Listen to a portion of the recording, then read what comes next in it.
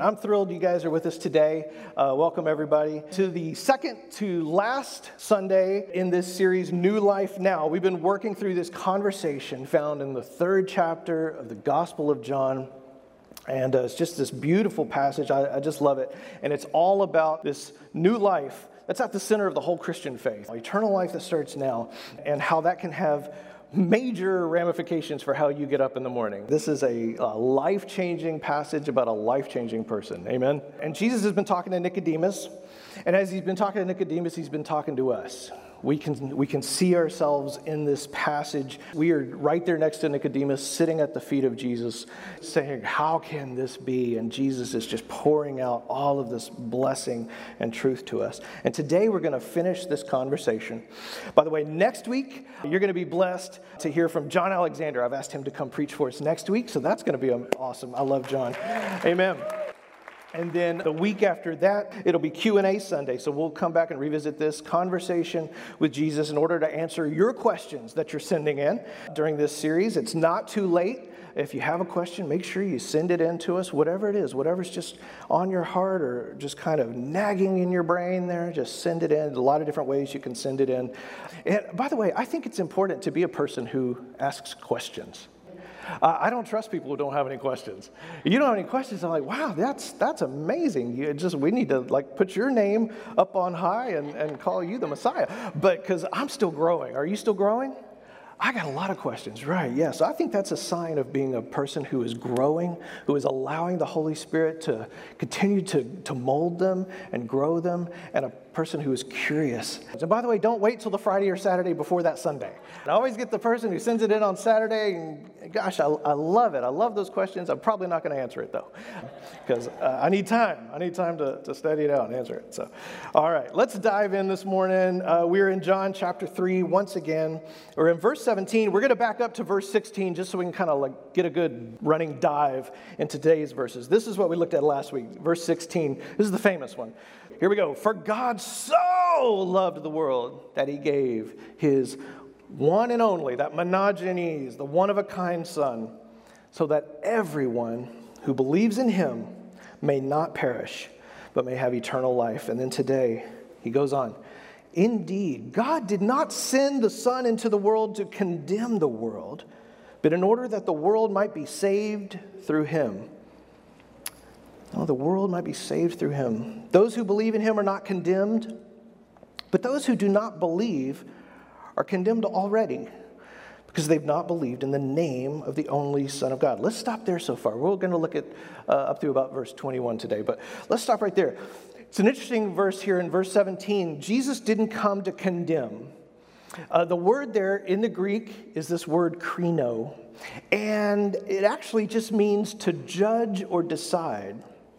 Condemn sounds like a pretty heavy word, but all by itself, this word krino, it doesn't really have any positive or negative connotation. It's used for situations where you pick something out by separating it from something else. You krino it, right? You divide things, you distinguish between things. Like if I said, pick out all the red M&Ms from this pile, all right? And you picked out all the red M&Ms. You picked them out great, but now is that a good thing or a bad thing to be a red M&M? You don't know, right? You don't know until I say oh, good, I want to eat all the red ones, or flush them down the toilet, right? So, and so in these passages where it has a negative connotation to pick out, the English translator will often insert the word condemn to show that it's being picked out for, a bad reason. But this word, krino, to divide up, to split into groups, to separate. So we're told here that God actually did not send Jesus to the world to do this, to judge people, to decide who goes in which group, to divide and separate. Jesus didn't come to judge. It says he came to save. And that word literally means to save. It means to save or rescue or heal. He didn't come to judge and divide and separate. He came to save and rescue and heal. He actually came, in fact, to save us from judgment. Because it goes on to point out here that unless that condemnation is already kind of our default state, we're already there, right? He says, those who believe in him are not condemned. Those who don't believe are condemned already. So that's kind of like our default state unless we put our trust in Christ. So once again, we see God, here he is giving his image bearers, that's you and me. If you're a human being, you're an image bearer. His choice makers, choice. He's giving us choice. And those who refuse to follow him are choosing not to enter into condemnation, but actually just to remain in it. You're choosing to just remain in that condemnation. This is something John will reemphasize if you go and look at verse 36 later in the chapter, that by rejecting Jesus, you're not entering into condemnation, but you are staying in the condemnation you are always in. So it's a fascinating thing. It was a fascinating thing to me. Scripture explains to us that what judgment is, apart from Christ, is you're left on your own. Judgment just means you're left on your own. You are left to your own good works to try and pass the test on Judgment Day. Wow. That's a lot. That's a lot on the line for how good you are, right? So you and I are in line for judgment, the picture is, and you're in this line, and this is life. You were just in the line for judgment, and you get closer every year, a little closer, you're in line, next. Okay, oh, I'm getting closer. Here I come up to the window, next. Here is you, right? Next, show me your passport, right? Here it is. It's going to be your turn someday for judgment. You're in the line, and Jesus comes, and he rescues us. He rescues us. He gives us an opportunity to come out of the judgment line and say, actually, your eternal life starts now, right? Anybody ever been to like Disney World? Oh man, there are some lines there, right? And just to get into the park, you got to wait in this long line. We were at Universal Studios a couple months ago, and just this huge line just to get into Universal Studios. Forget about the lines for the ride, right? And they got to check everything. You got to like show your purse and show your wallet and all this kind of stuff because you have to prove you're not a terrorist to get into Universal Studios, right? And it's like you're in that big long line and an attendant just comes over to you and says, you don't need to be here. Come on through. Just go enjoy everything, right? You don't even need a ticket. Just go enjoy. It's grace. It's covered. You don't have to worry. You can live your life for celebration, not salvation. For celebration. You're not in the judgment line anymore. But those of us who would say, no, thank you, well, we continue in that line towards judgment. We're just already there. We're already there. But it does raise a question. It does raise a question. So my brain's always nagging at me, right? This is just the plague of being Scott. Like, wait a second. So if Jesus, he didn't come into the world to condemn the world. He didn't come to judge the world. We're already under judgment, so he's not making it worse. He's just offering salvation, but that's kind of a pretty narrow bandwidth for salvation, isn't it? Right? I mean, a lot of people haven't heard of Jesus. Wouldn't you agree? The majority of the people in the world since the dawn of time have not heard of Christ. They haven't heard the name of Jesus. They've never heard the gospel. There's people, over the last 2,000 years growing up, living in little clans and tribes and raising families and raising crops and living and dying and never heard the gospel. Does that mean they all go to hell? And for a guy who came into the world to rescue the whole world, we have to admit that's not a very big success rate. And then Jesus comes and he says, I am the way, the truth, and the life. No one comes to the Father but by me. Acts 4:12 tells us there's no name under heaven. We must be saved except for Jesus. So that's pretty specific stuff, right, when you think about it. So by coming and dying on the cross, has Jesus actually made it harder to go to heaven when you die? Because now you have to hear about a specific story, about a specific man who lived in this specific place. He died on a cross in a specific way. And then you have to put your faith in that package, and then you finally get saved. That seems like a really narrow opportunity for salvation for a guy who came to save the whole world. Well, this represents a common objection. And I've run into this objection. You sometimes hear this from skeptics. James Beverly, brilliant seminary professor, he gave this analogy. He said, I thought this was interesting. He said, just hypothetically, imagine a woman who lives in Galilee in the time of Christ. And let's say she's Torah observant. She's a good person. She loves Yahweh. She bakes cookies for all her grandkids. I mean, she does her best to be a good Jew, and she's a child of the covenant. And when she dies, she's within grace. There's nothing in the Old Testament that would suggest that she is not going to heaven to have an eternity with God. And that's before Jesus has died on the cross. So the new covenant hasn't fully come. So you're imagining this woman. She dies still under the old covenant. But now let's say she dies 10 minutes after the crucifixion. So now we're in the new covenant. Jesus has died for our sins, but she lives way up in Galilee. She didn't even know there was somebody like getting crucified down in Jerusalem, down in the capital, right? News didn't travel that fast. She passes away 10 minutes after Jesus does. Does she go to hell now? Because she didn't place her faith in Christ. Did Jesus just make it harder for her? Did he just make her way more narrow? It's kind of those are the kind of questions that are natural for people to ask us. And that is why verse 17 is so helpful to us. We can stare into the heart of Jesus and learn that he has not come to condemn. He has not come to make the way more narrow. He has come to save. He hasn't come to make it harder to go to heaven, but to save people. This is a rescue mission that Jesus is on. And what this tells me, what this gives me peace about, is that we can trust in his grace to work out all these hypothetical details. Right? We can trust in him, which are actually real scenarios that play out in the real world. Right? What about people who've never heard of Jesus? Right? The proverbial guy who lives in the rainforest. I remember being a little kid and thinking, wait a minute, what if a guy is in the jungle? And he lives in the jungle. He never hears about it. I remember thinking, like, I made this up. Like, I'm the first one to think about this problem, right? And it turns out everybody's thought of it. Yeah. But, right, it's a common objection. What about that? What about babies and children who maybe they don't live long enough to accept his salvation, let alone have a sense that they're sinners? What about the mentally challenged who just don't have the mental capacity to understand sin and salvation and righteousness and these kind of things? Well, first of all, the really, really good news, and this is really good news, is that we don't have to obsess over this. We don't have to know how God is going to judge all these people because he's not going to ask our opinion on Judgment Day. Whew! He's not going to ask it, right?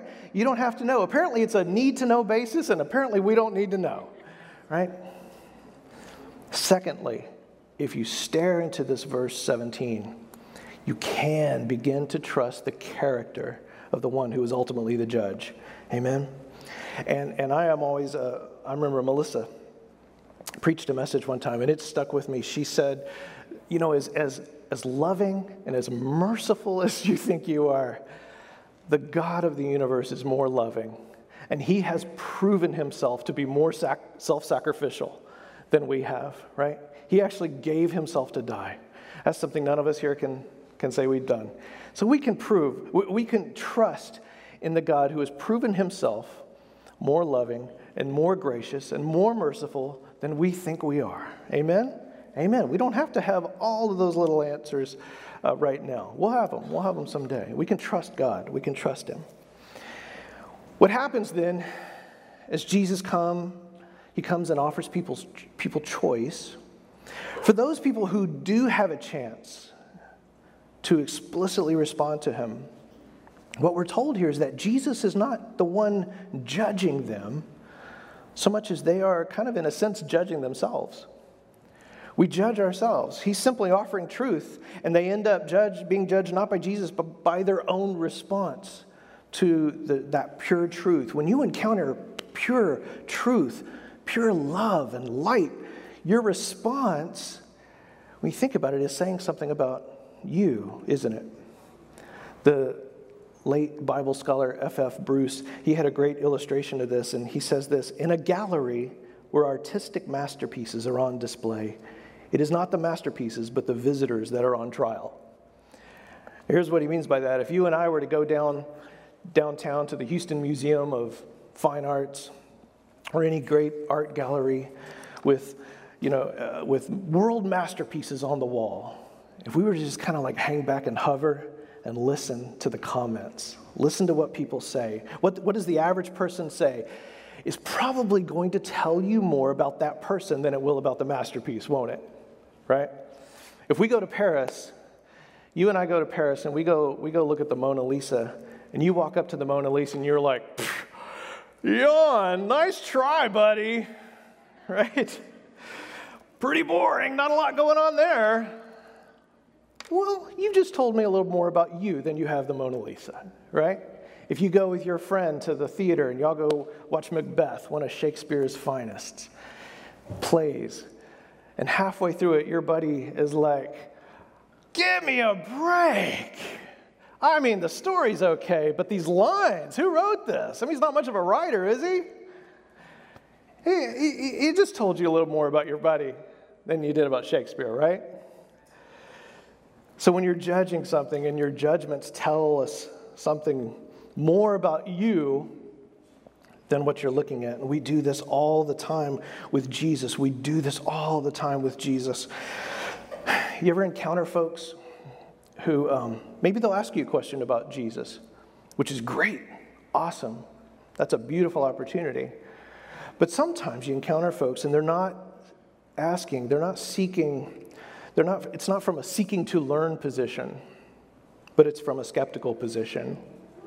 And you try to answer that one thing maybe, and they move on to the next challenge. Instantly, they have a next challenge, and you try to answer that, and they move on to the next thing, right? It's just like they're just peppering you, right? Challenge after challenge. Well, look at these next verses. We actually help explain what's happening here. John, when we look at verse 19. And this is the judgment. This is the judgment.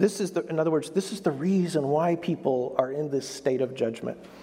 The light has come into the world, and people loved darkness rather than light because their deeds were evil.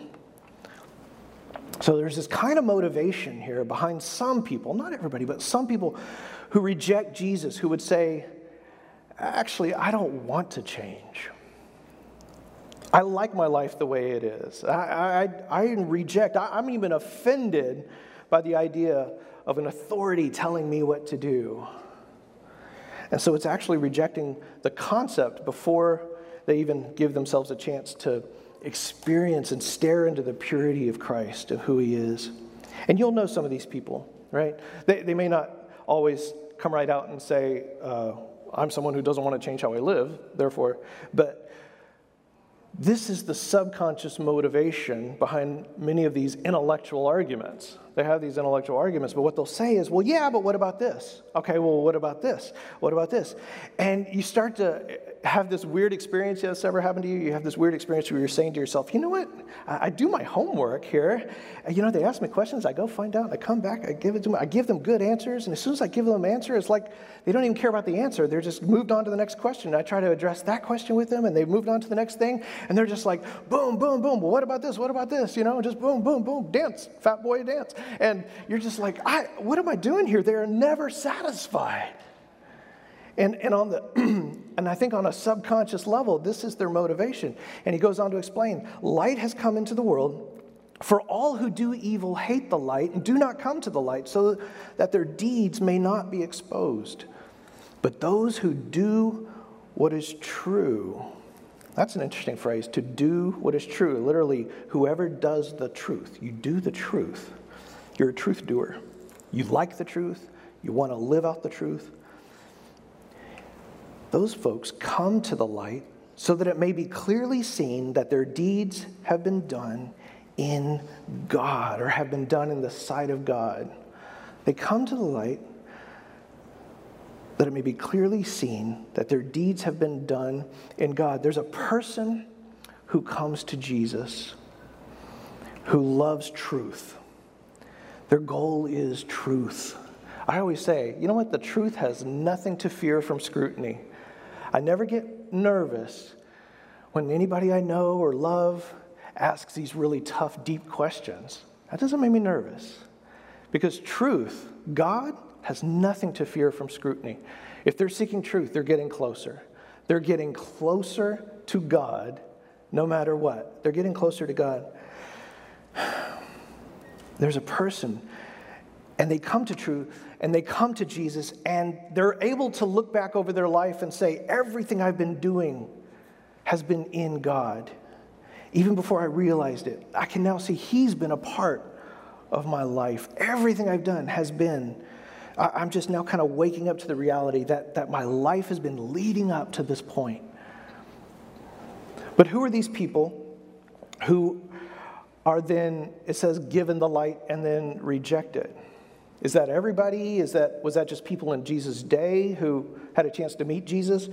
Or is this like people that we evangelize, but then they reject it, and so we're actually telling people about the light, but oh, wait, if they reject it, I mean, am I increasing their chances of going to hell now? Because I don't want to evangelize if like I'm actually going to, maybe it'd be better to keep people in ignorance, right? And just let God judge on a curve, see how it goes. Well, what we see here is that is this light that comes to the world. It's already been mentioned here in John's Gospel back in chapter 1. Verse 9, you can look it up. It says that this light that was coming into the world was what he calls the life that enlightens everybody, the life that enlightens everyone. Everyone. There's something about Jesus coming into the world that is actually a game changer for everyone's encounter with God, even people on the other side of the planet. Now, how does that work? That is a mystery. Whether you've heard the name of Jesus or not, Jesus, it says, is shedding light into every human soul and giving them a choice. And he reinforces this idea over in John 12, where Jesus says, when I am lifted up from the earth, I will draw all people to myself. Jesus is the light, John 1:9, that enlightens everyone. Jesus is the one who draws all people, John 12. And then over in John 16, Jesus says, when the Holy Spirit comes, he will convict the world, that cosmos, everyone. So the Holy Spirit is convicting everyone, and Jesus is drawing everybody, and he's shedding light on everyone. This is a very interesting concept. Everyone is being confronted with Jesus all the time. And so we don't have to worry that we're somehow putting people in danger by telling them and witnessing about Jesus. We don't have to worry that we're putting them in danger.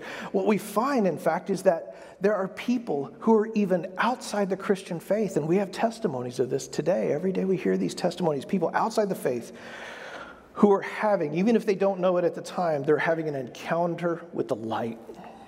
They have an encounter with the light, an encounter with the Spirit. They're being drawn to Christ, and they're being pulled. And people can be pulled, and they can start heading in that direction. And then, see, here we come with the gospel, which is what Jesus told us to do. Go and share the good news. We come along with the gospel. Evangelism turns out to be partnering with God, what he is already doing in people's lives, what he's already doing. For them, then it becomes this kind of like, oh, that's what I've been looking for. You're saying what I've been looking for, right? We said it back in, I think it was week 2.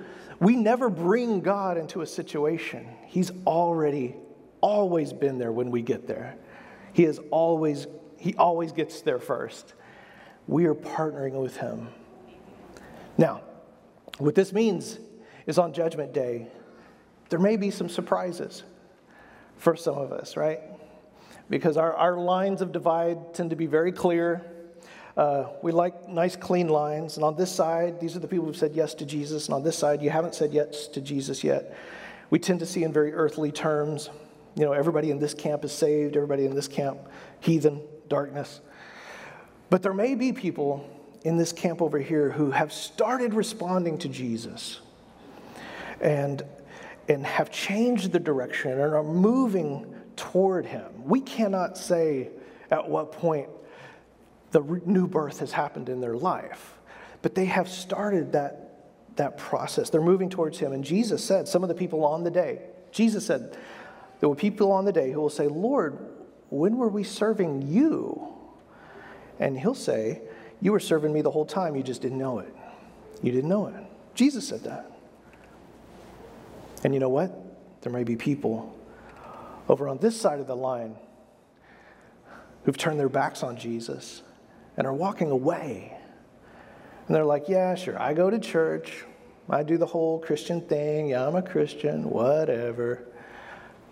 Walking away. And Jesus says some will say to him on that day, but I called you Lord, Lord. And he'll say, sorry, I don't know you. So we see here that faith, when we're talking about faith, it is not just a word to distinguish, to krino which side you're on. Are you a red M&M or are you not? What matters is what your spiritual orientation is. Where are you pointed? What's your trajectory? Where are you walking? Whose footsteps are you following in? Where are you headed? And so when it comes to evangelism, I find myself agreeing with everybody from Billy Graham to C.S. Lewis that there may be people out there who are moving towards Jesus. They don't even know it yet. They don't even know his name yet. They don't know, but they're calling out for truth. They're calling out for truth from the God who loves self-sacrificially, who loves so mercifully, who loves more than I think I'd love. Yeah, he actually loves more than I can imagine. And they're calling out for the light that's come into the world, that Jesus says has come into the world, the whole world. And so when we evangelize, which is important, when we evangelize, we have the chance to partner with what their heart is already hungry for. And there's plenty of those people, as we've said, to keep us busy. There's plenty of those people. We don't have to get in a whole lot of arguments with folks. There's plenty of people to keep us busy who are hungering. So we could say it this way.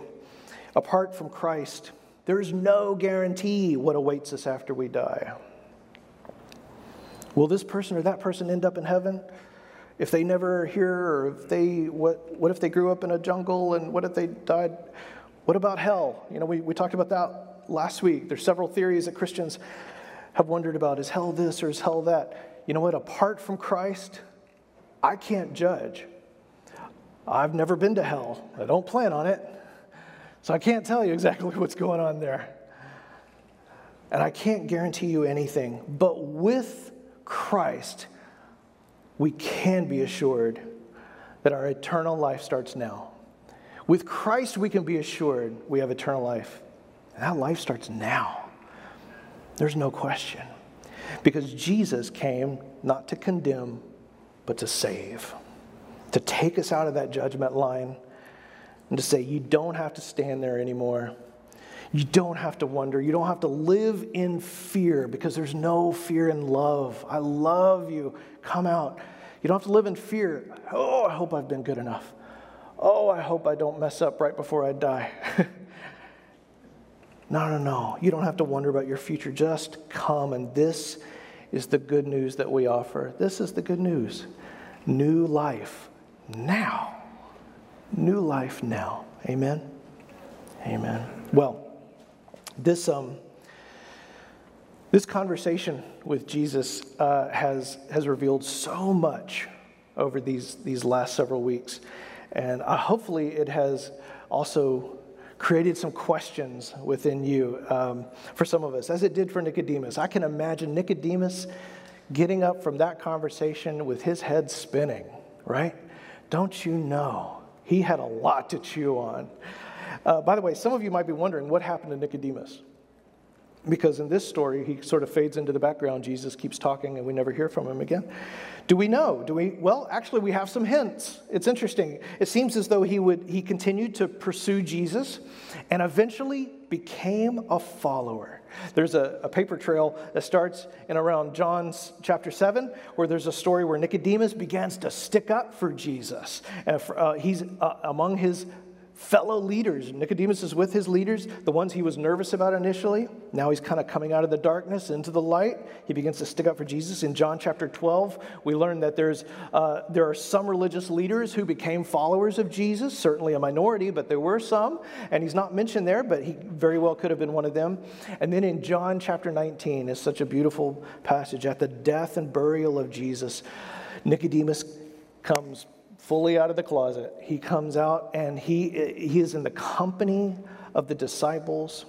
And along with a man named Joseph of Arimathea, he actually comes to receive the body of Jesus after he's crucified, to give him a proper burial. And so now there's no hiding. He's not trying to hide. He seems to be fully identifying as a friend and a follower of Jesus Christ. That's beautiful.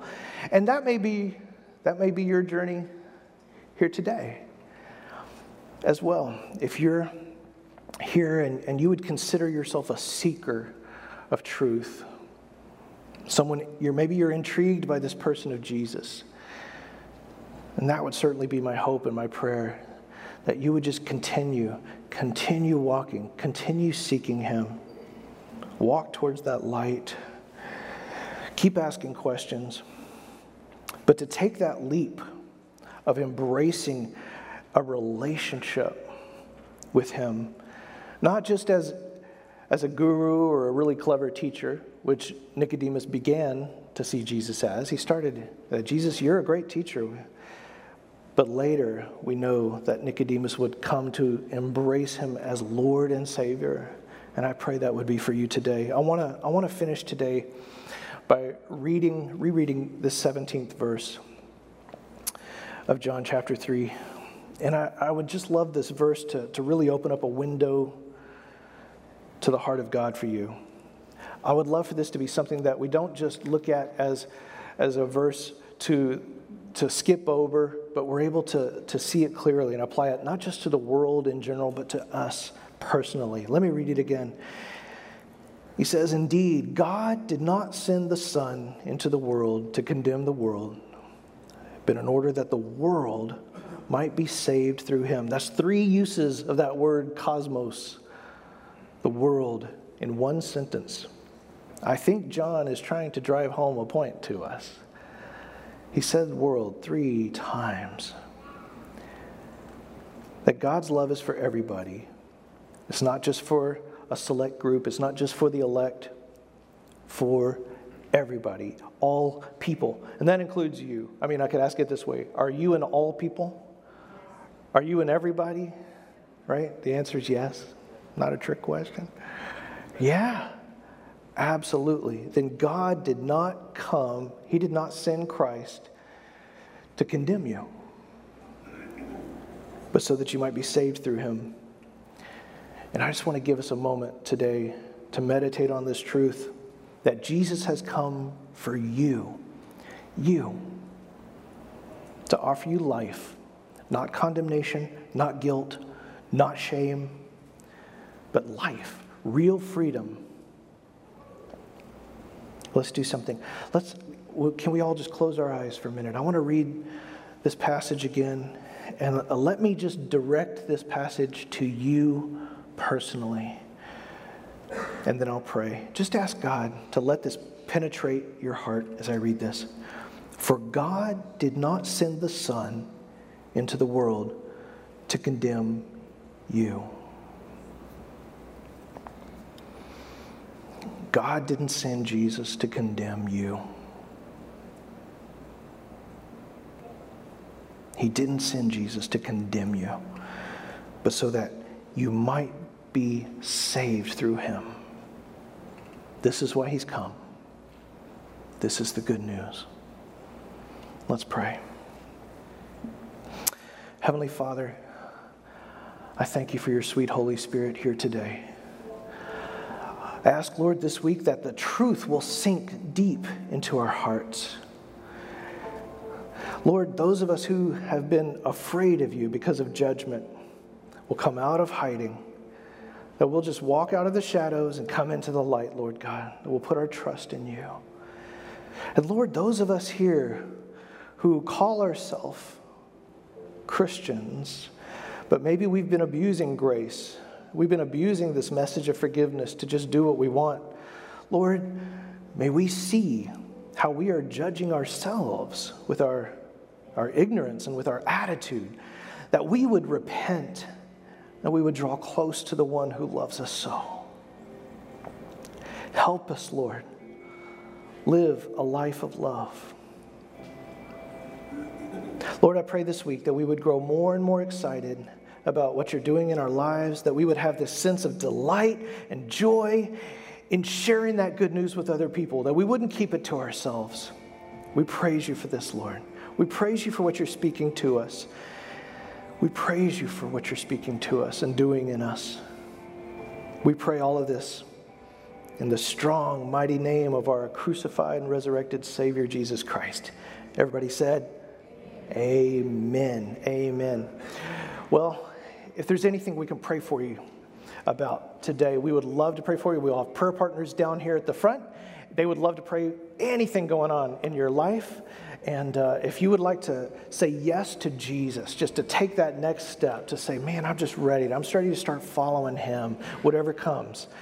Come on down. Let these guys pray with you. They would love to pray with you. And you can also send us your prayer requests. Make sure you let us know things that are going on in your life that we can be praying with you about. You can send it to us email. You can at prayer@gchurch.net. You can also send it to us online. You can send it to us through the church app. You can write it down on a piece of paper and put it in the offering boxes. We want to pray with you. And listen, don't suffer alone. Whatever, it doesn't have to be some life-threatening thing. If something's going on in your life that we can pray, we're family. Family, we want to pray for each other. We love you. So let us know. We hate to hear about things way after the fact that you were suffering. So let us know so we can be in prayer with you about these things. Friends, would you stand to your feet with me today as I speak a blessing over you? May the love of the Father and the grace of the Lord Jesus Christ and the fellowship of the Holy Spirit be with you in this day that we're living in. Amen. Grace and peace. Bye-bye.